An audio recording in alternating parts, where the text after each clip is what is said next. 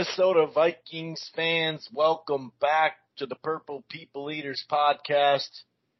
He's Aaron, I'm Chris, and we're here to talk about a disappointing loss to the NYC Giants, and the season, which was very enjoyable, is now done. Some people are taking it as if it's World War III and we're all going to die. I did see some folks kind of just doing the Viking playoff thing. That's fair. But as far as like major disappointment, I mean, if you're being realistic, comparatively to years past when we were a Super Bowl favorite or one of the top tier teams, we have so many more playoff disappointments than this one. It is disappointing. Both Aaron and I, we wanted to win a game, especially at home. Should have won the game. But let's be honest. That San Francisco loss at least. I mean, a moral victory would be like, hey, man, it was a one loss. That finally our one loss came in a one score to them. That would have been great. But who knows? They probably would have beat us up. You know what I mean? So it is what it is. We're not going to go drive by drive, play by play, and bring you through all 4 quarters of agony. But we will talk a little bit about the game, of course. And, there's a variety of items to discuss. We're now talking about the competitive rebuild, blow it up, all sorts of different stuff. We'll talk about the Vikings defense, offense. Hey, we assume the guy running the show over there on the defensive side is going to be gone. Do you switch to a 4-3, go back to it? Do you stay with a 3-4 and just upgrade the coach or try to upgrade it? And then veterans on the chopping block or a potential trade, whether it be Cook, Thielen, Kendricks, Hunter, Smith, some free agency stuff. And by the way, life's not over. We do have our Living in Loserville podcast switching to basketball next week.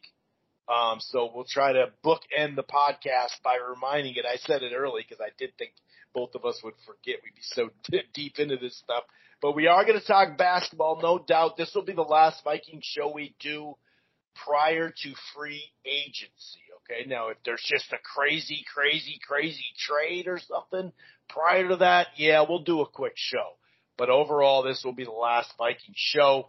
And we're going to talk it through. We got a lot to discuss. If this is your first time listening to the Purple People Eaters podcast, welcome to Streams Live right here on blogtalkradio.com/Rope-A-Dope Radio. You don't have to go to Blog Talk and Rope-A-Dope and download the show directly there. Listen to the browser. You can find it under the Rope-A-Dope Radio platform on Apple Podcasts, Amazon Music, iHeartRadio, Player FM, TuneIn, Google Podcast, a variety of areas. We also have that Stitcher page, Living in Loserville. We're on Spotify as well, so make sure you check it out. While you're at it, why don't you head over to Sporting News 24 and The Grueling Truth. One more thing, if you're thinking about cutting the cord or you're not quite happy, I got something for you. It's called DirecTV Stream. The prices start as low as $69.99. They still have that 3-month special where you get to enjoy HBO Max, Showtime, Stars, Epix, and Cinemax. If you go with the Choice Package and above, they got a new deal. If you go with the Choice Package and above and buy an exclusive DirecTV streaming device, it'll save you $50. That's DirecTV Stream. Okay, I'm going to go ahead and bring in my co-host, Aaron. And, another playoff season, another playoff L. Since we've been around anyway, we have yet to see the Vikings in a Super Bowl. It sucks. It hurts. But like I said at the start and like we said before we hit record, this isn't the end of the world as far as playoff tragedy when comparing many conference championships. But, it still would have been nice to win a game, right? It would have been nice, correct, and we both kind of picked that we would if the Vikings came out and played well, and I don't think they played terrible. I think they played well enough to win. I should say the offense did. Defense is a whole different thing, but we've known that for all season. It's been the bugaboo for this whole year. We talked a little off air about where they might have peaked, and You said Buffalo, and I thought probably right about there.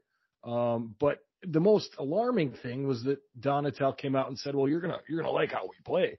And it's like, when you say that, I already knew there's like gonna be a problem. And then you want to turn it to the vets. The vets are gonna run this and blah blah blah. So I wasn't expecting a great defensive performance, but I also didn't expect the Giants to come out and play the way they did. And, I really thought it was going to be Barkley that was going to be the issue, and it really wasn't. It was Daniel Jones, and quarterback running the football has always been an issue for any Vikings defense in the last probably 6 to 7 years. I have vague memories of Russell Wilson tearing it up and so on. So, yeah, I mean, it's not the biggest disappointment. Like you said, it's not 41 donut. It's not, NFC title game in Philadelphia. The scripted play went really well, came down, scored right away. Thought, okay, well, let's see what happens after the script. So like you said, it wasn't all that disappointing. If you look at it, it was a one-score game that we lost finally. And it was, a very anticlimactic end to the game. But overall, you knew that the defense was going to be a liability. It's going to be tough spots. It does suck to be a 3 seed, lose to a 7 at home. That sucks. A lot of stuff. Hold on, it was a 6 seed, bro. Don't do that. I'm sorry. But I mean, the crowd was going too when they were allowed to. Yeah, the crowd was going berserk, dude. They really so yeah, it just you want to say it wasn't our day, but like you said, Chris, we're still without a Super Bowl here in Minnesota, and that is disappointing. And a Super Bowl visit for us, folks. But here it is, folks. Well, it's our time to shine as a defense now that we're hitting the playoffs. I really love the overall team chemistry of this football team. And we've been put in a lot of big moments. It's hardened us for these times that are coming. The margin of error is very small when you get to the playoffs. We're playing a familiar opponent. It's our time to shine is what the man said. He went on further. Good plans. I know how they have the ability to adjust, so that's a great challenge there. But when I go in our locker room and when I go to practice yesterday, a lot of talent. And these guys built the confidence. A lot of talent. Oh yeah. Eric Kendricks, Pat Peterson, and Zadarius, Daniil, Hicks. I could just about name anybody, but they're kind of taking over our team, and I think you'll like the way we play. Well, I got to disagree. Here. I didn't really like how they came out playing. I got to admit, I like how they made some super late, super late adjustments. I'll give them a little credit there. But I mean, this shit was ugly. Whether you want it quick, you want a quick score, 5 plays, 4 plays drives. You can have that. Want a long one? Oh, we got a long one for you. Ooh, yeah. 20 plays, 85 yards. Basically 11 minutes. This is not the option in 1984 with Nebraska, folks. Rozier's not coming through that. Okay, I'll stop. But dude, what in the shit was that? Start out fresh in the third quarter. No, touchdown drive, 5 plays, 6 plays, no problem. I mean, it was like I said. I do like that they put on pressure later. We were talking off air, Aaron, about. Let's get the good stuff out of the way with the defense, I guess, right? But right. I did like all of a sudden how they had all 4 starter and reserve outside linebackers, and then Kendricks, 5 guys on the line. I wish we would have seen that more. Maybe we saw it a little more, and I wasn't paying attention enough. But I did like that. I wish we would have seen that on third down throughout the season more, because I think that's your best chance at getting pressure. And like I said, I give them a little credit for making some stops or whatever, but, boy, oh boy, I did not like the way they played. I mean, I liked his roll call there. He's definitely went down his list of talented players. Scheme them up. Scheme them up. That's your job, dude. And, I get the idea. I get the feeling from Donatel is like, okay, yeah, he's got, he's very, everybody's getting along and this wonderful team and everybody's motivated. Yeah, okay, great. But here's the deal, man. When the offense is marching you down the field, and let's reiterate, 20 plays, 11 minutes. Oh, my God. You have to be able to adjust. And that's been the problem all season. It's just like he gets stuck in his thing. They play man defense like never. It's all zone all the time. And they just, okay, so Jones is getting out on you. During that 20 play drive, you couldn't keep him. It wasn't Saquon that was beaten, it was Daniel Jones. And you can't find a way to stop that. I just don't think you have the acumen as a coordinator. I mean, Zimmer would have known, okay, quarterback's getting out. This is what we got to do. Boom, boom, and he'd make those moves. And I'm not going to. Not even a spy. Right, not a spy, not some, twists, some pressures, some doing something with the contain. You've got the athletes. He pointed that out. So why are you not using them in their proper way to stop what is obviously happening to you 8 plays in a row, 3 first downs, 4 first downs? Like, you got to be able to stop the bleeding. And he just can't do that. He wasn't doing that all season. And it just was pile up. And, I do feel for those veterans because he wasted a year of their lives. Kendricks is still a good player. And healthy. I don't care what you say. Hunter made it through healthy. Hunter played all the games. Oh. Za'Darius, Him and Za'Darius played all games, or almost all. I mean, Hicks is not a terrible player. Remember us lining that up? Remember us saying, okay, if we can get 12 guys, 13 of them out of Hunter, and 15 we got 17 and 18 out of those two. Yeah, we were really excited about the pass rush possibilities. After the first game, we're like, what? That's great, Peterson still can play. Harrison Smith can. These guys can still play. Are they on the downward descent of their career? Right. Absolutely, but they can still play. They're not that old. Maybe Peterson, but he's still playing well. Nonetheless, you have the athletes. We roll called them out. So why can't you make them work? You can blame it on the system. The Donna Shell hasn't worked all season, and you can't. He just doesn't move from it, and that's the thing. I mean, just adjust to it. Make adjustments. Appropriate ones and timely ones, and just they weren't there all year, and they would have helped yesterday. But I think, Chris, even there was another drive that was 18 or 17 plays, and it's just, what are you going to do as a defense as far as we got him on third down, all right, okay. When you're just getting you're right. It was a 12-play, almost 5-minute drive. Yeah, you're just getting walked down the field. That was actually when we tied the game up. When we timed the game up, they went back down and chewed up 5 more minutes of the clock. 12 play. Yeah. So, I mean, you can look for the blame and try to put, all the stuff. Is it Cousins, or is it the defense, or is it a combination of both, or is it no running game? Madison got 0 carries. I mean, that's wild. You have to, it's all those things, it's not just one thing. And I thought Kurt played very well for the majority of that game. I think if you look at his stats under pressure, they're almost flawless. And they didn't pressure as much as they did the first game. I think he had 23 pressures or something in that year. I heard the stat. Didn't need to. But they didn't need to. And I think they figured out that, and then they started doing the thing with the multiple defensive backs, which helped out. Mm-hmm. Somehow you got Jefferson out of the plays, out of the game, which, you got to give him credit for that. And I just think you got outcoached offense to defense. I thought offensively we scored enough points to win that game. Defense was just a struggle, and you had to have known that the second time around, seeing Donatell's defense, they were going to just rip it. And I don't know how I failed to see that in the preview, but I did. I just didn't see it. Yeah, and they didn't need to blitz as much because they're, worried about coverage, right? So let's drop more guys in coverage, and they did have almost a third guy on. After that first drive, it was like, put a third guy. We're going 3 basically on Jefferson, it seemed, at times. And you could kind of tell in that last play that people are talking about, too. He basically had 2.5 guys on him because that safety was going there. So basically 3 by the time the ball got there. But you're right about Barkley. He hurt us as far as 2 touchdowns, that nice little pitch where it was just flag football or whatever. And, but he only had 9 carries, like you said, 17 carries, 78 yards from the running back. And when you look at it just in general, they had 28 first downs, 11 of them on the ground. We only had 3 on the ground, 7 of 13 on third down, 2 of 2 on fourth down. We're right there with them passing, right? But then when you go 61 yards to 142.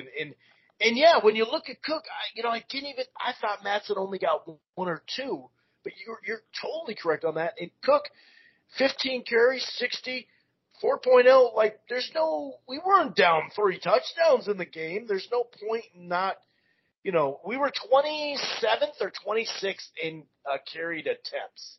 He was like, I think he had the 5th or 6th most yards this year as far as a running back goes. And we were 4th in pass attempts. So there does need to be balance. We said it for like the second half of the season. There does need to be balance. But like you said, going back to the pressure stuff, they got 11 hits on Christmas Eve, right? They got 11 hits on the quarterback. The difference is we got 11 hits on their quarterback that day.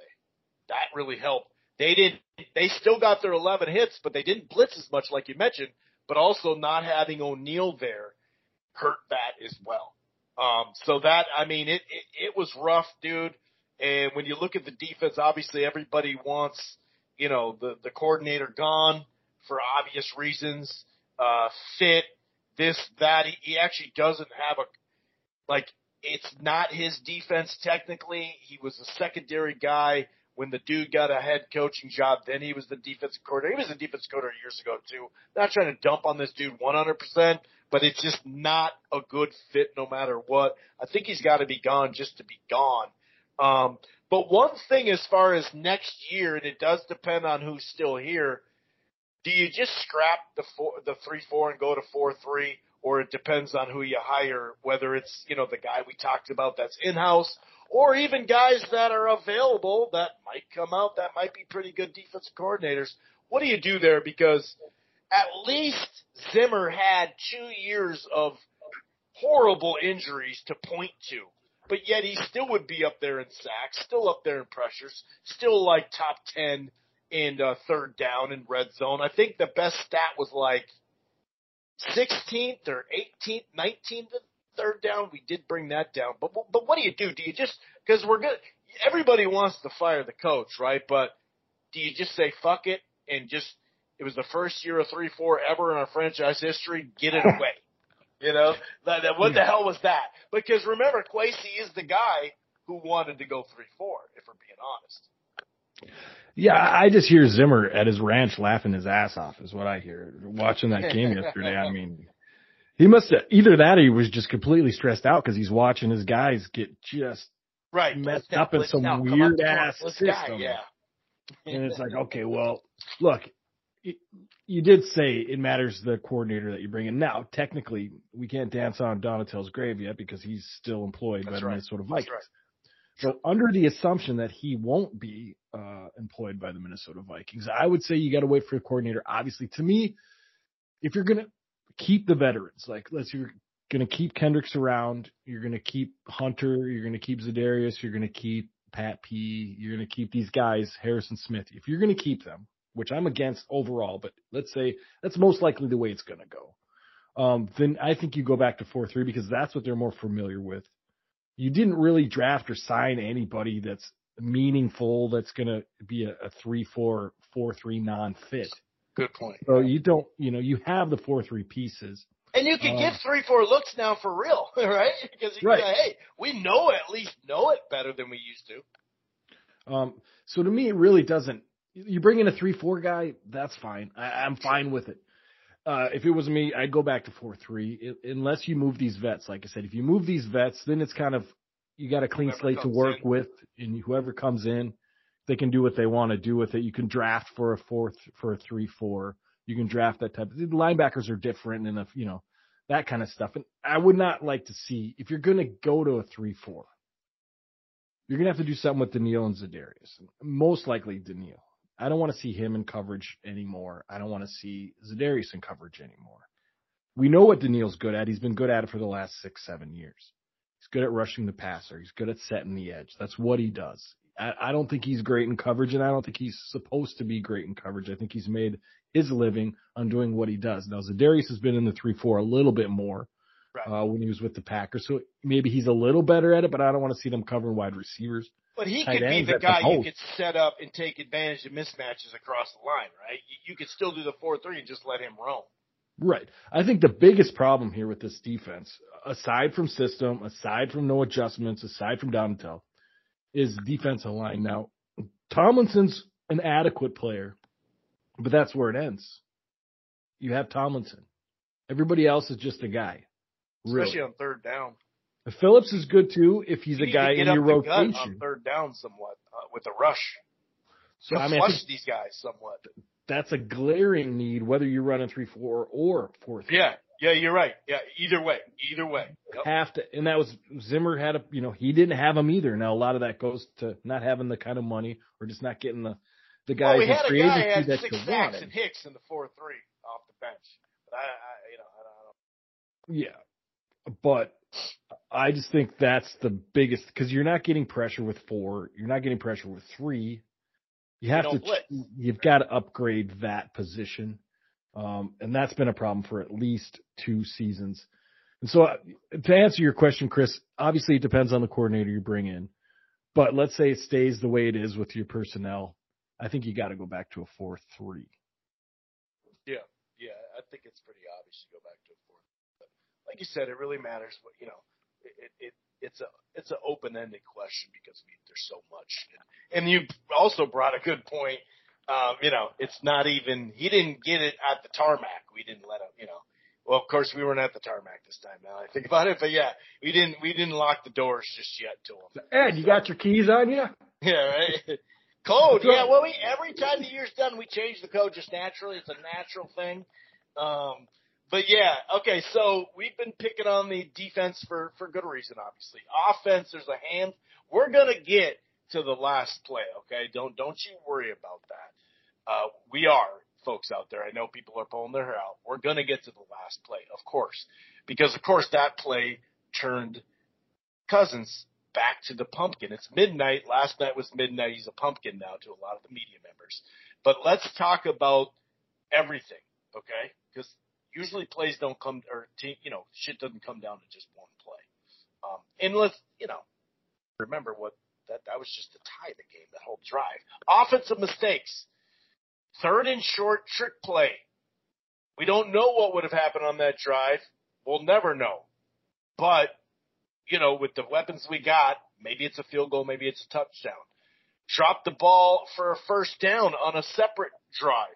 Wide open, easy catch, Herb. Sorry, nice catch later, though. On 4th and short. 4th and 1. And I don't know if I'd call it 4th and inches, but it was less than 4th and 1, right? When that replay that we had to do. Darrisaw had a penalty. Now we got to kick the field goal. Do we go a go-ahead? We go instead of tying at 24-24, it's 27-24. Maybe it changes our mentality on that last drive. And then obviously not finishing the game with the game-tying drive for a touchdown. That those 4 things stand out. We'll get to the Cousins thing next. But those first 3 things – 3rd and short trick play, drop the ball. Those are, and then the 4th and short that turned into 4th and 6.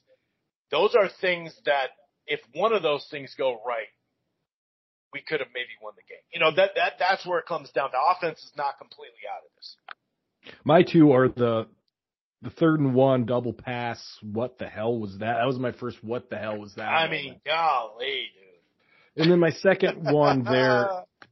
My second one there is the 4th and 1 turned into 4th and 6. Darrisaw. We were moving that ball too. That drive, dude. I think that was one of the key, probably the second key play of the. I would say that's the first key play of the ball game. I really do. I thought the 3rd and 1, double pass. Besides a horrible play call, but here's where I stand on those short yardage plays. It hasn't been successful this season. Mm-hmm. So you want to say, O'Connell got cute and blah blah blah. This is my speculation on his mindset at the moment was that, okay, this is very important. We need this first down badly. It's state we were in the game. I can try to run up the middle, but that hasn't worked much this year. It really and is. You've got Dexter Lawrence against Garrett Bradbury. Huge mismatch. We got to try something else. Now, that's where we start to talk about it. The something else could have been a slant. Could have been one of your, cool plays with, misdirection with Jefferson off to the flat, something like that. A funky route by Jefferson, something there, cooking in the flat, something. Screen pass, something. Now you went with a double pass, which is, rife with things that could go wrong, and that's my problem with it. Yeah, I have more problem with that short of the sticks than the last one because you're throwing it to Cousins, dog, short of the sticks with like 2 or 3 guys around. They obviously read the play perfectly too. Right. When I saw it go to Jefferson at first, I'm like, okay, cool. Let's give him a chance on the edge. See with That's the wiggle, a great right? play. Yeah. Sure. Then he kind of looked like he was going to pass. I'm like, okay, down the field, let's go. Right, yeah, that's what I thought. Down like, hey, we're stealing, cool. And then he rips it the other side and throws it back to Cousins, and I'm like, oh shit, man. Is this a punt play now? What is doing? This? It just changed on us. And they all stayed home. Everybody stayed home. The defense played well. They did. And it just didn't work. And then I'm like, okay, dude, you got cute there. And then I started to think, why would you make that play call? And then I went into the other stuff. Like, okay, well, this hasn't been working. That's going to work. And you've got to mismatch the offensive line and the interior. I think there were other choices there you could have made. Yeah. But maybe they had practiced that for those situations and it just wasn't executed right. I think O'Connell said there was supposed to be something or another. But if you don't think you got it right, then why call the play, man? And I would have rather see a quarterback sneak there. I mean, that's another. It was early to be calling that shit on 3rd and 1. It's just too early, and it's one of those times in short yardage where you kind of question the play call and you go, okay, dude, like we're used to this, CJ Ham, use him, something, But you're right. The short yardage hasn't been our thing, and the interior offensive line is it's a little better. We'll give them credit, but it's still not enough to line up because, like you said, if it's not Bradbury, then it's Cleveland who he's going against. Lawrence. And that leads right into the. That leads right into the 4th and 1. That becomes 4th and 6. It's the same thing. This time you get a penalty because I don't know if it was snap count. I don't know what it was. A little anxious, something. Yeah. But that was a huge play, man, because it forced us to kick a field goal, if I'm not mistaken. Yeah, and we didn't even use that side either. Remember, he jumped to the right. He jumped over Ingram. It was a first down. Yeah. Oh, golly. So that was the backbreaker there. The 4th and 1 became 4th and 6. We scored a touchdown on that drive. I really feel that. And then it's a different ball game. Yep. We would have at least we would have took the lead, correct? Yeah, we would have been up by 4. Yeah. All we needed in that game was the lead, besides the 7-0 lead in the beginning. We just needed the lead. You're right, though. And we just couldn't get it. And that sparked our defense usually, too, this whole year, Yeah. And then what's the middle one you had? 3 or 4 plays. Oh, Irv dropped an easy catch. It would have been a first down. Like I said, maybe that's only a field goal. Maybe we, free and out the next little bit and kick. It just trying to point out the offense was very good enough to win, but there were a couple things where you're like, ooh, like to have that back. I thought, Hawkinson overall had a great day. I thought Kurt looked to him a little too much, but maybe they're getting comfortable with each other. If you don't have Jefferson, I guess you go to Hawkinson. Thielen's been fighting for separation. He did have a nice pass, but those are my major 2 plays, Chris. I'm glad you kind of pinpointed those because I had forgotten sort of about the 4th and 1 that became 4th and 6. Huge play, especially the timing of that one was just huge. And then, of course, the last play, a lot of people have a lot to say about it. Like I said, it turned them back into a pumpkin. The short of the sticks, even though the last 6 weeks we've thrown short of the sticks and converted a bunch of first downs. In fact, before we went 4th and 18 in that Buffalo game, we threw short of the sticks to TJ, and he broke a tackle to get a first down on 4th and 6. But it is what it is, right? Yeah. You go ahead and tell me what you thought about that play. I'll say it as well. Go ahead. Well, now we've got another moniker, right? We've got 41 Donut. We've got what's the other? I had it in my head. Crossbody. Cross the body. That's exactly the one I'm thinking of. 5 fumbles from Peterson or whatever. That's and then one of them. We got short of the sticks. We got Gary Anderson. We got Gary Anderson. We got wide left or wide right. We got Nelson at the goal line. Did he catch it? Did he catch it? I don't know. So we got another moniker called short of the sticks. Look, one play does not a game make. Let's be very clear of that, right? Sure. Yes, unless that's in the end zone, right? Right. Of course, I guess. Would I have liked to see something in the route tree that was past the sticks? Yes, I would have. Screens have worked great second half of the season in that situation. But I guess they didn't want to go to it because they had that prior drive. They tried to cook in a TJ screen, and both of them lost yardage. So, look, Kirk was under pressure, unnecessary pressure. Like I think you pointed out to me that Cook had clipped Cleveland and allowed the pressure. Okay, quicker. So it would have came, but just a little quicker.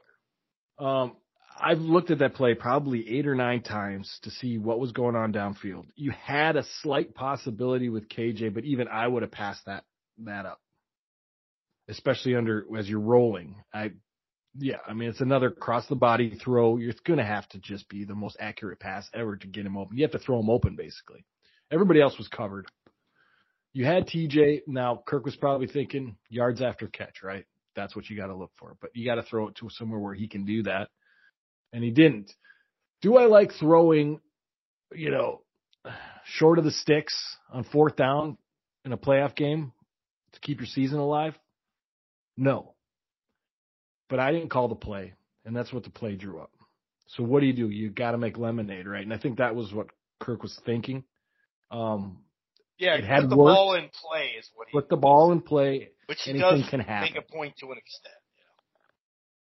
Yeah, that's a point. Now, is that the worst? Or throw thing? it to Jefferson in triple coverage. Right, which I think is ridiculous. The ball, which is like a floater at that point. And it's ridiculous because it's another cross-the-body throw at that point because of the pressure. I mean, that's a chuck, basically. You're chucking it up, basically, at that point. It's super chuck. Yeah. I don't think people understand what that pass is on triple coverage. Now, you did have Cook in the flat, but that's another cross the body all the way across the field. And that's 3 yards shorter behind the sticks. Right. That was the play. I mean, that he made the best possible decision in that situation. I'm confident in saying that having watched that play. Which brings me back to play calling. You got to have Hawkinson pass the sticks in whatever route that he's in. Or Thielen not – to have both Thielen and Jefferson deep is kind of rough too. And I'm not absolving Kirk. I'm not saying, that everything is – he's wonderful and, the best thing ever and he did what he's doing and get off his case. I'm not saying that. I'm just saying if you look at it from 10,000 feet, the play design just didn't seem adequate for the situation for me. I guess that's where I stand on it, Chris. That's my point is give him a chance. Now, you have Jefferson, of course, but he was covered, man. And maybe you thought something would break open. But as soon as you add in that pressure coming into that pocket, it changes everything. You got to get rid of it. Because if you took the sack, then what? Yeah. Then we got a whole different conversation. Christ, Right. So that's my thought, man. A better play call. Well, I'll say this. Cronin and a couple other heavy hitters just did the play and said, look at this. This is fucking easy. See, what's the toes? Osborne came open. So technically, as far as scheming it, that is right. He did come open. Now, there's a couple of reasons that you mentioned as well. First of all, there's called throwing lanes, okay, for the people that don't realize it. You got a guy in Lawrence who has both his hands up coming right at you. You cannot throw it directly at him. And that's where basically the damn ball needed to go. And it's not like a deep pass, the whole throw it open in the green grass. That's 20, 30, 40 yards in the air is when you do that. You don't just throw people open because if you throw it early, he's going to come out of that break and the ball's going to be on the ground. It's a much quicker thing than we're used to seeing a couple times this season where we just threw it open to the left side. If he makes that catch, great. If not, nobody gets it. Similar to the Rigar one at the end of the year where he stopped running, but he also made some catches like that too.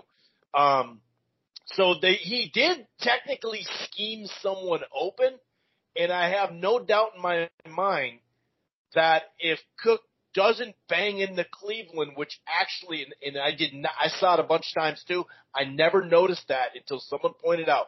One person pointed out. I wanted to say it was Ron Johnson, but I could be wrong. But I saw it. I saw it multiple times. And you're looking at everything else, but I totally missed that.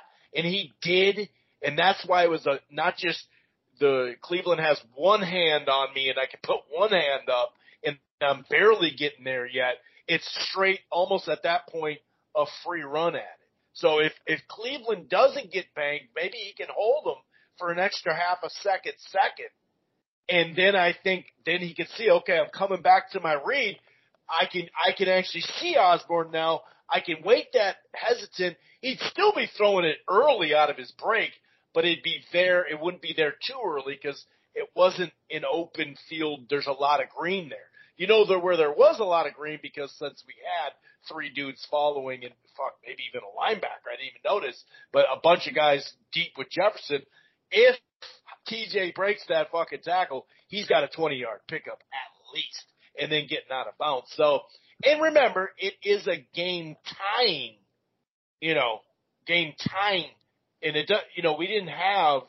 If we scored a touchdown, we didn't have a timeout, so you couldn't get picky and burn down the clock for sure because you don't even have a timeout. So you couldn't get as picky as you'd want down the stretch. Maybe they didn't get the ball, and maybe they score a field goal. Who the fuck knows? But it is what it is.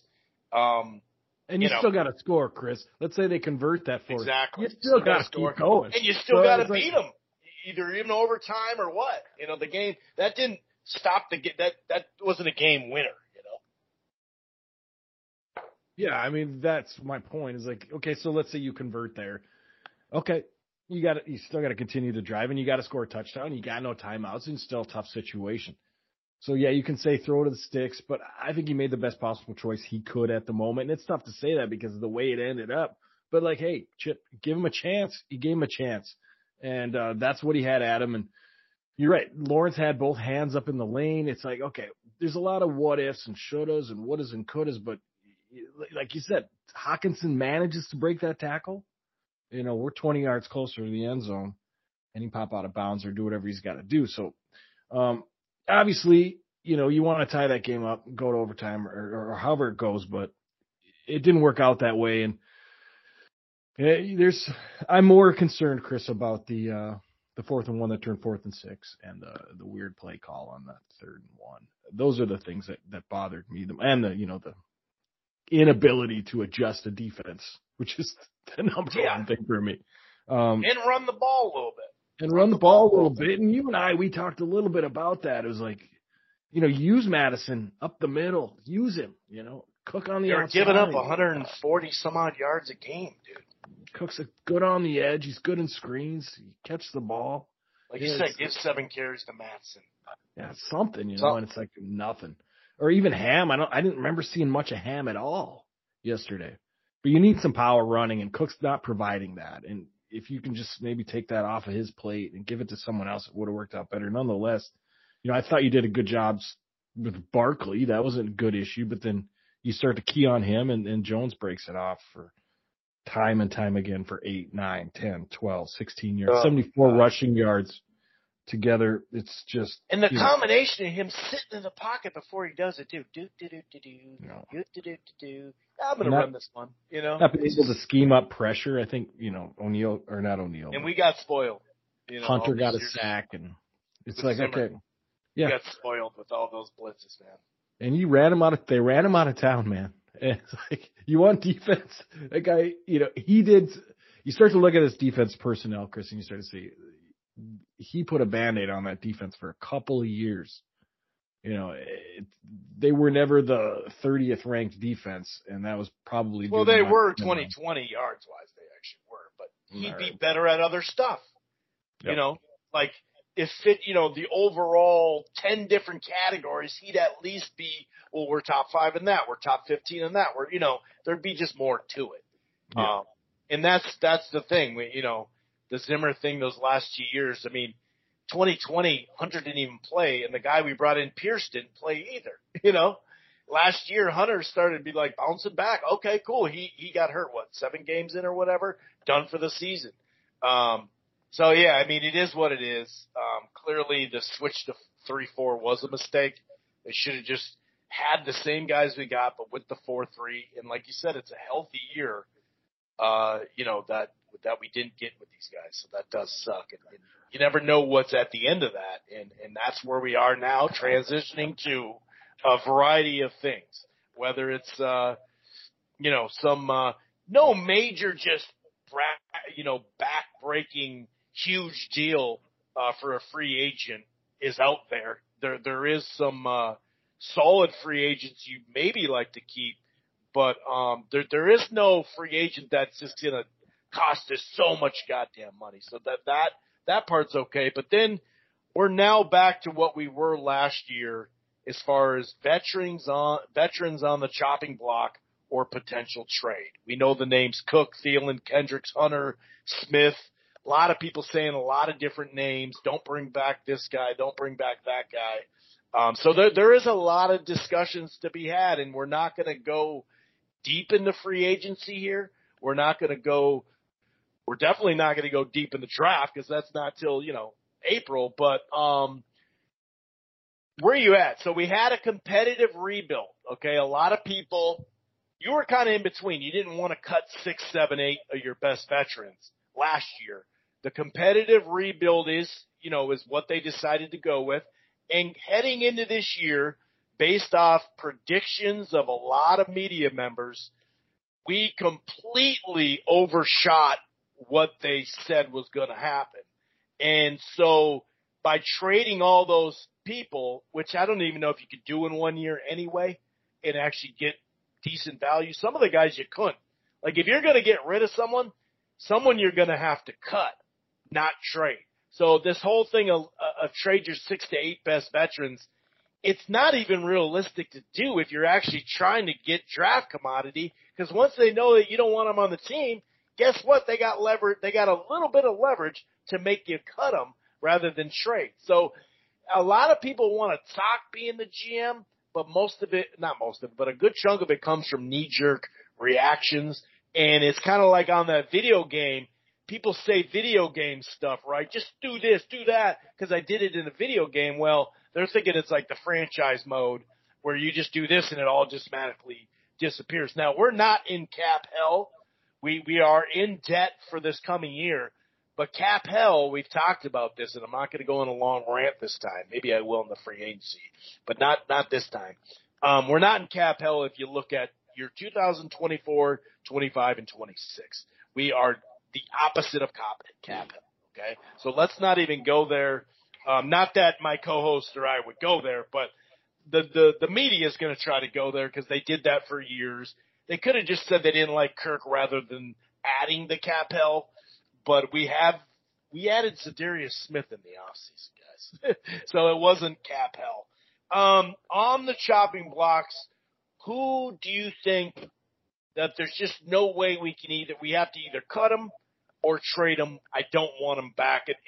And are you on full last year? A lot of people want to do it. We didn't do it. It did turn out pretty good. Are you now on board on saying, fuck it now? This was our last year. Fuck it. Let's not do the competitive rebuild. Technically, if you look at the cap, is a 2-year process. That's what it was, like it or not, people out there. Well, first I want to say that I think the competitive rebuild's an oxymoron. So I never really liked the idea of it in general. I think it's a way to put lipstick on a pig, but you're right. It is a 2-year process, and that's something we didn't kick stuff out. Down the can. We didn't kick the can down the field. We could look at it on the cap. What I want to do this season, which is right, we're in like year 1.5 now, or just after year 1 of this 2-year competitive rebuild, which changes the idea of the 2-year thing for me because at some point, Chris, in this franchise's history, we're going to have to make drastic moves. Now, by drastic moves, I'm not a tank. I know I tweeted tank for Caleb Williams. I don't want to tank necessarily. What I want to do is get rid of some salaries, open up the ability to get a higher draft pick. In order to do that, you have to kind of suck for a year, and you just gonna have to you're gonna have to eat shit to get better. That's just what you're gonna have to do. It's gonna be more than a year. You're gonna suck. We keep putting it off. We keep putting it off. We keep putting it off. So, like you said, guys on the chopping block. Cook, I think you got to trade Cook if you can do it. The running back now, we're paying too much, I think, for running back at this point. Yes, Cook is good, but he's in those years where running backs tend to, tires fall off, knees get hurt, stuff starts to happen. Where you can take a rookie in, you've got cut or trade though, because it can't cut or trade. Obviously, all these guys I'm saying is going to be trade first is my first option if you can get anything worth value. If not, cut. Thielen. Look, another guy, money for production, it's not working out. Now, I know he's a hometown guy. Everybody loves him, but he went to Mankato. Okay, keep that in your mind. I know. Well, it's Minnesota State. I get it. You get it right. I've been a fan of his since he's been here, but he's on the downside of his career. Yeah, and you could probably get something in a trade, but he's not going to get much for you. You're not going to. There's no first round, second round. You're looking third, fourth, fifth, something like that. The guys that really stick out to me is where you could actually get value back. Is one guy, I'm really torn on is Hunter. It's like you could get something for him, second round possibly. But I agree. In the right system, he's a very productive player, and he's still relatively young. He's early in his prime. So what do you do there? I mean, I'm torn on it because either way is fine with me. I'd be okay with trading him for value, or you get it. Harrison Smith, he's one of those Ring of Honor guys. You probably just let him play here. He's almost at the end, I would say, of his career. And we might have his replacement. Might, yeah, if his leg comes back together. And then Kendricks is another one too, where I go, okay, everybody's up in this. I got a little rant here about this. Yeah. Eric Kendricks is still a good player. He's still a good player. He didn't just fall off the face of the earth. He's in a bad system. He's asked to do things that he's not great at. Now, is he what he was 2 seasons ago? Probably not. But is he a starting linebacker? You get rid of him and find out. He is a starting linebacker in this league. And he's just getting so much crap. And I don't understand why. He's made plays his whole career here. Now ask me if I want to cut him or trade him. Another thing, you get value at this point, Chris, almost every veteran on this squad, with the exception of Brian O'Neill, if you want to call Jefferson a veteran, Darisaw, TJ, those are the guys that are, to me, are untouchable at this point. Everybody else is negotiable. I'll pick up the phone on any of them. Because you need to accumulate capital here, because you're going to go through, whether it's this offseason or next offseason, you're going to go through some serious turnover. I would like it to be this season, to answer your question, but I'm willing to wait till next season. And then it's kind of a clean cut, Chris, because if you don't extend Cousins, you're going to have to make a move on him. Or either he goes to free agency or you cut or you do whatever. But long story short, I'm not down with competitive rebuild. I'm down with either compete or rebuild. That's it. There's no middle ground for me. That's fair. I like it. And I like rebuilding here, considering what's coming out in the draft, and that's a whole nother show. But I like the rookie scale contract quarterback and build the roster around them. The next 2 years, there's plenty of those guys, not just this year, right? Next 2 years, there are more than just the number 1 picks, correct? Right. Well, I think, you could get Spencer Rattler. I don't think he's going to be a top guy, but, he might 2 years, he's coming back. Season he has. That's what I'm saying. Oh, yeah. Yeah, that's what I'm saying. Next 2 years, it's there to be, we could do it. And you wouldn't need the number 1. You'd love it, but you wouldn't need it.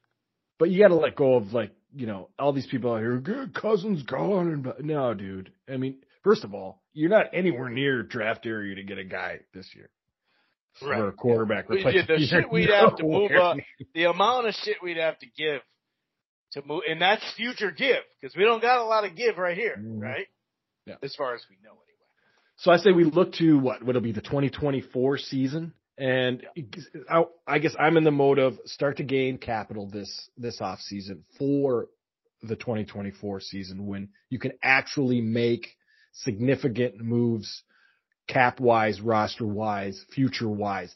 This next season, Chris, it's going to be hard to tell. I'm going to be very interested to see what Kwesi does with it because it's going to be very interesting. But if it were me, I would be now accumulating capital for 2024. Yeah. And that is the thing. It's a 2-year, and I'm not repeating this because I'm saying it to my co-host. I'm just talking it through to everybody. Remember this when you're listening to the professional media that gets paid full time. And you know what? Pretty much all of them do a great job at what they're hired to do. And this has nothing to do. Anytime we talk about the media, for the most part, it has nothing to do with any kind of jealousy or they're at the spot they're supposed to be because they put the work in and they're damn good at their job, okay? Phil Mackey, too. Phil Mackey's very good at his job, okay? That's just a fact. But my thing is I think you should be more, and this isn't just Phil Mackey. This is a large percentage of local media. I think you should not be knee-jerk fanboy when you're in that position, okay? We're more part-time media in a sense. I just don't like, Chris. My biggest thing is I just don't create the narrative. That's what the manufactured narratives are the problem. Exactly. It's like don't start. I think Zolgad's been on this thing where he's been going for this rebuild for the last 3 years. And right. I think in essence he's right, but to sort of you're trying to what do they call it? Manufacture consent. You're trying to thing with Cousins. And then they kind of flat back in Mackey's face this year. Because Cousins played very well, and it was nice to see. But, his criticism... Yeah, but he also used stats against him to not call him a top 10 quarterback.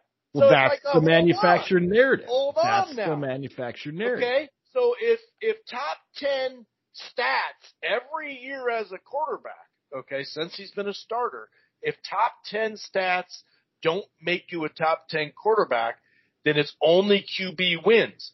Well... You'd have to say he was at least number 10 as far as this year, 2022. He was the 10th best quarterback then, funny enough, right where he's getting paid. But anyway, I digress. When it comes to the 2-year thing. Got to going. Yeah, when it comes to the 2-year thing, and I just wanted to put that out there because I do think these people are very talented, okay?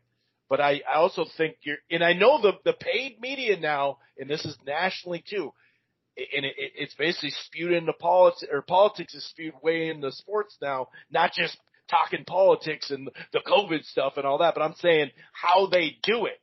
This is what sells. This is, if you look at, now that we can actually see views on tweets, you look at what gets views, what gets retweets, what gets likes. That's what they're doing it for. I don't think all of them believe this exact thing, but I think that you got to separate your fanship. Here's the thing: objectivity. Right. Objective. You can't be completely wrong about something, saying I wanted the opposite, and then you get 13 wins out of it. Okay, you can't. You have to say something about that. All year long we kept saying, "Hey, this was our record. We were wrong." So technically, whoever said the competitive rebuild was the way to go, was correct for this year. Okay? So now all of a sudden, fuck it all, throw it all out the thing. Look at the cap. You gotta play GM. If you cut Thielen, right, you're still giving up 13.5 of dead money. You're only freeing up 6.4. That's not huge ass money. If you cut Cook, you're only freeing up 7.8. And then, how about in June? Okay, let's go to June. So, yeah, you get 13.4 if you cut them post-June. But who in the fuck are we going to fucking sign in June? That's the free agent market's depleted by then. So don't get, you got to play. You got to look at that. Now, if you're going to look at Kendrick to trade, at least that's a logical person because he's still got talent if you put him in the 4-3. And you give up 9.5, or you saved $9.5 million, and it's less than $2 million dead cap. Well, at least you're talking then. At least you're talking logical. Do I want to do that? No. I would switch to the 4-3. I would play these guys who some of them, at least one of them is going to, well, if Peterson will come back, I assume, 2 guys are going to be in the Hall of Fame off this defense. If Hunter let's say Hunter stays healthy for 4 more years, he'd be knocking in that door. Remember, he was the first to 50.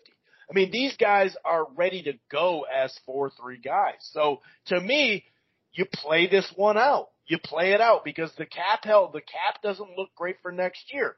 Now you could go to Thielen and, like you said, either trade him or say you got to take this hometown discount. You got to do that. Now the Cook thing, I think he's living up to his money. If you strap it down right now, this year his cap hit was 6th out of running backs, and that's basically where he ended up in yards. However, if you only run the ball 27 attempts per year, you're 27. Ding, ding, ding. There you go. Now I can meet you halfway and go, well, if this is and we do want to get that thing in the 19s or something, right? Last year he was 12th in pass attempts and 14 in rushing. I'm not saying it has to be that. It could still be top 10 passing. I think you need to do that. But we need to run the ball a little bit more, okay? And we're not asking for run, fucking pass, okay? That's not what we're asking for. But it's got to be. But when you look at like he's not being overpaid, he's being underused, hence then being overpaid in that sense. Now you go to inside linebacker. Now you look at a Kendricks, he's way overpaid. Inside linebacker, this cap hit is 10th. I'm talking about 2023. He's 10th in the league. If you back it up just the linebackers, he's 24th. So to say he's being overpaid, he's being not utilized correctly, right? I don't know why I said that opposite, but I did. Okay. And that's just the bottom line. So some of these guys, if you just cut, because they do have some leverage. Yeah, they're going to get cut, but people aren't going to trade. Thielen would have to redo his deal no matter what team he's going to be on. I would say Thielen, listen, dude, and I know his wife came out and said, his wife comes out and says a lot of shit for one thing, and we can't go off what the wives always say or the girlfriends or the moms or dads, that happens sometimes. Sometimes it's true, sometimes it doesn't. But Thielen would have to come down on his money. And then now we're talking, well, you could say, well, he hasn't been targeted as much. That's cool, but he's not creating separation as much either. Because when you say targeting, we know you can say a lot about Cousins all you want, but he'll fucking find the open guy. That's what he's done his whole fucking career since he's been here and yada, yada, yada. Thielen, going into next year, is the 13th paid running back. Or, I'm sorry, that'd be really weird. Wide receiver, okay? So he is being overpaid right now. So he'd have to give us a hometown deal to stay on the team, in my opinion. I think you'd really have to do that. Now, with Bradbury, do you re-sign him if it's okay? Sure, if it's okay. If it's a decent deal that keeps the cap down. Otherwise, there are plenty of guards and centers on the free agency that if you tweaked a couple cap numbers, you'd do it. You'd be able to do that. So obviously and then Tomlinson, he's a solid guy. I want to keep him, but in the same breath, like you said, the third down guy to get 5, 6, 7 sacks in that third down role. I mean, shit, Griff started in the third down role on the interior until Zimmer got here and he put him on the outside. We've had plenty of guys that made noise on third down. We got him. And shit, in a 4-3, you never know. Jones and DJ want him. Like, who knows what we could do with that? We could get those elements of 3-4. And you're in the nickel so much anyway that there's a couple different angles we got there. So, Pat P, bring him back. Matson, if you're going to get rid of Cook, I'd say bring back Matson because the pay's not going to be much. You can tweak the cap, but the cap health thing, stop it. If you want, we got to start thinking about the future. Well, I'll tell you what the future is, okay? I'll tell you what the future is. 2024, estimated anywhere from 90 to 9, right around 90 to $100 million of cap space, okay? 2025, this is a vague thing because we don't know, but it's in the range of $200 million of cap number, Okay? Then 2026, we only got one guy under contract. The team cap, we only have $19 million that year. That could open up $280 million. So, and even with the extension that's coming for Jefferson, remember, if you tear up this team this year, and that comes down to even trading, because you're not going to cut Cousins, that'd be too much dead money. Trading Cousins, you really think Jefferson and his agent is going to sign here? Are you out of your fucking mind? You don't replace Kirk until you got the guy on your roster that you're going to replace Kirk. I want to see year 2 in this system with Kirk.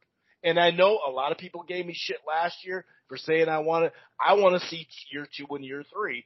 And in this draft or next draft a quarterback. That's what I want to see. As far as Pat P, I'm fine with him staying around. He's good for what he is, and he can decline here as much as he wants as long as he's helping the other corners. I'm fine with that. Bradbury, boy, that's a tougher one because it is.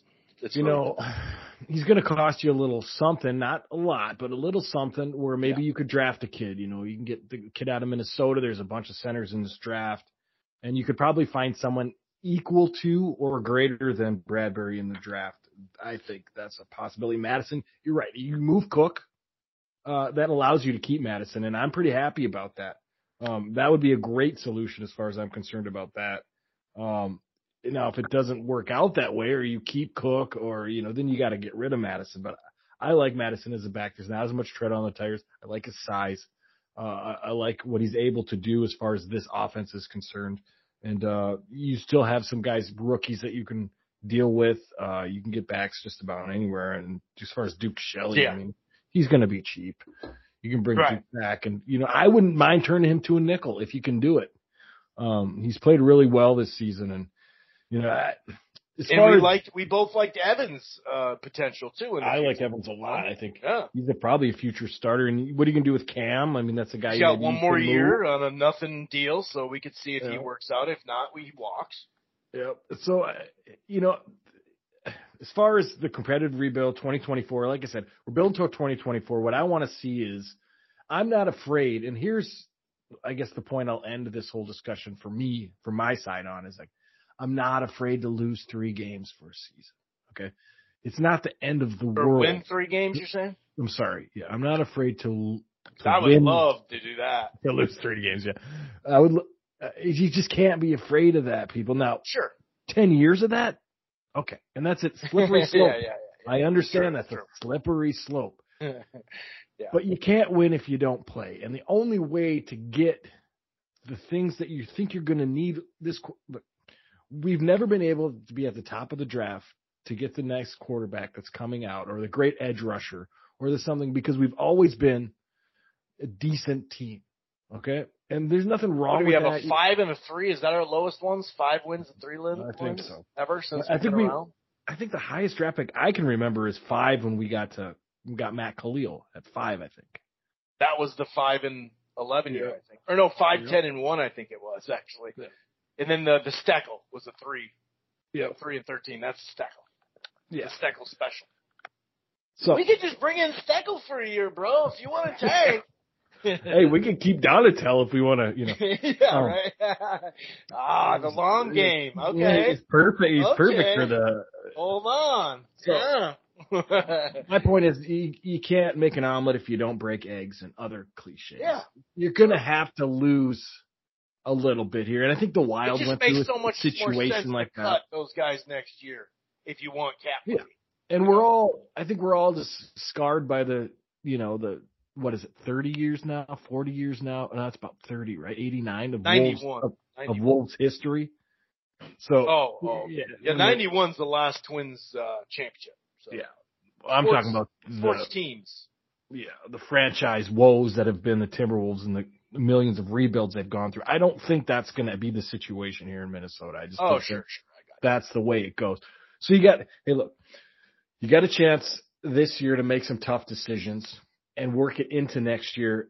Yeah. But I think we all need to be looking at, collectively, we need to be looking at having our ducks in a row for the 2023, or was it 24 off season? the 23-24 offseason. And that's where we're going to find out what Kwesi's about, what O'Connell's about, what direction we're going. I'm not saying that next year is going to be some weird holding pattern, but you should start to accumulate things that you need for that 2024 season, because you're right, Chris, just like you mentioned. It was a 2-year rebuild, competitive. It's aligned up for these salaries to expire or be dealt with. You got to keep Jefferson. You got to keep Jefferson, and that's going to be – now, I'm not going to I also don't want to get in a situation where Jefferson is holding us hostage in the future of the franchise because we're worried about whether he signs or not. No, but I'm saying if you blow up the team, he's not going to sign this year. So we move his right. If he blows up this team this year, if we trade 8 of our top guys, including Cousins, he's not going to resign. C'est la vie. We've got to move on. That's where you just said that we're not going to do that. I'm confused now. No, as far as Jefferson is concerned, if he doesn't want to, if we make a move franchise-wise, right, but that wouldn't be holding them up. That wouldn't be holding them up. Just wait. Let me finish my point. Okay. If we get to 2024 or even this season, right, and he has some sort of demands, like I want this, I want targets, I want blah, those are all interesting. But if it comes down to like the way we're going to go roster-wise and the rebuilding and when we're going to suck and all that stuff, if he's going to threaten to not sign because of that, then at some point you just have to cut your loss as far as I'm concerned and trade his rights or get what you can for him. I don't want to be held hostage by Justin Jefferson as to holding on to Kirk, extending Kirk for Jefferson. No, I don't want to do it for, offensive line rebuild or anything like that. Either he's in, or if he signs, he's in, and that's it. I don't want to deal with it. I just don't want to. And I have a feeling him saying he's got a problem. Well, why though? The only thing we got out of his mouth is a very positive message. Now, whether that's positive to you. So then why are people going on and on about, well, we can't do this because we got to keep Jefferson happy? No, that's not how these things work. No, here's the thing. He's eligible to sign it this year. I'm not saying he'd say that for sure. I'm saying just logically speaking, if they take away 8 of the best players, including Cousins, without drafting a quarterback this year, that's the guy, which is going to be extremely difficult. And if you do, you're moving, what are we, 23? Is that what we are, 21, 23? I think it's 23. 23 this year, yeah. 23. To move from 23 to like 1 or 5, the amount of future capital you'd have to give up for that, it just doesn't line up. So I'm saying he'll already be signed this year in the off season if we don't cut 8. So he'd already be here. My point is, not everybody, but a fair amount of people want to tear it up this year and this year only. Well, that doesn't make sense because these same people say, and then we can build around Jefferson. That's not how it works, is my point. This has nothing to do with Jefferson's going to stay here or not. No, my point is, silly to stay here. Right. Your point is he can't boss us around. Well, he hasn't yet, so let's not say he's going to. My point is if he signs this offseason, which he's likely to do possibly, right? Oh, yeah, he's eligible. Okay, so if he's eligible and we give him an offer and he signs it, who cares what he thinks about us? If he's on contract, he's on contract. Right, but that wouldn't be our first thing, though. He's under contract for 2 years. We wouldn't sign him first. That'll be in the summer or something like that. Okay, we're not going to just extend him and then be like, well, this is what we're going to do. I understand that, Chris. I understand the elementary angles of this argument. What I'm talking about is a different level of this argument. You sign him, right? June or whatever, whenever he signs this year, right?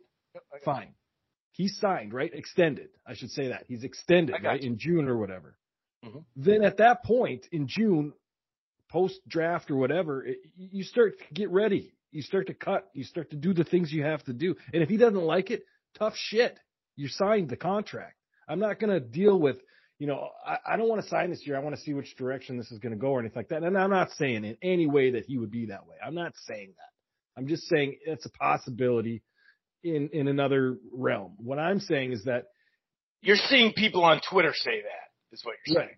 And I just want to make sure now I understand if you're going to sign him this offseason, I understand where it shouldn't interfere with any plans you might have to tear it down or rebuild or anything like that. Now, if he finds a way to get it to the next offseason, he sees what you do this offseason, he doesn't like it, that's a different thing because he hasn't signed. But if he signs this offseason, who cares what he thinks? Build around him. If he's unhappy, of course, then you start to do a trade thing. Yeah, that was my point. Yeah, and I get that now. Now I get it because it's not really what you're thinking; it's what you saw people talking about. Well, this is going to be an issue. We can't. For the people on Twitter, you can't just because remember the same thing with Diggs. He don't like Cousins, that's why he's leaving. Well, actually, he didn't like Zimmer, and so much so they got into a big ass argument in a practice. He didn't practice the rest of the week, and he didn't like the system. That's why he left. It's not because of Cousins. And as far as targets, he even said it on camera. I get we're the best duo to start a league ever. Targeting yards, receive, you fucking name it besides touchdowns. Now that's stats. Okay, I'm not trying to say Randy Moss. We're not saying all that. Jerry Rice. I'm not saying Jefferson's that, and I'm not trying to fucking say Cousins is Montana. Okay, but I'm saying all the narrative that people were talking about, that's bullshit. That's all bullshit. Okay, so that's it. But as far as those people saying, oh, he's going to boss us around, let's get to that point where he does, because all we have is what's out of his mouth, and what's out of his mouth is like, if they want me here, I'm here. So, now we can't say that's gold, that's for sure, but that we can't go the other way as well to the people on Twitter. So yeah, it's going to be an interesting off season, and really before we even get to goddamn free agency mid-March or whatever, we got some things to do. What defense are we going to run, and who's going to run it? Remember, next Monday we'll be back, Living in Loserville, Timberwolves Gopher podcast. We'll be back. We won't do a Viking show for quite a long time until March. We'll do a preview unless some shit pops off. If they trade Cousins or Thielen or whatever, then we'll do it. But other than that, any last words there, sir? No, obviously we're looking forward to the Living in Loserville podcast, talk some NBA stuff. Wolves have been an interesting squad this season, a lot to talk about there. And even the big win for the Gophers as well. So you can catch the podcast anywhere you get your podcasts. And it was a great season to talk about, and it's going to be a fun off season. And so, let's see what happens. We got a lot of plates spinning as far as the Vikings are concerned. That's a great way to say it. A lot of plates spinning, no doubt about that. All right. See you next Monday. Peace.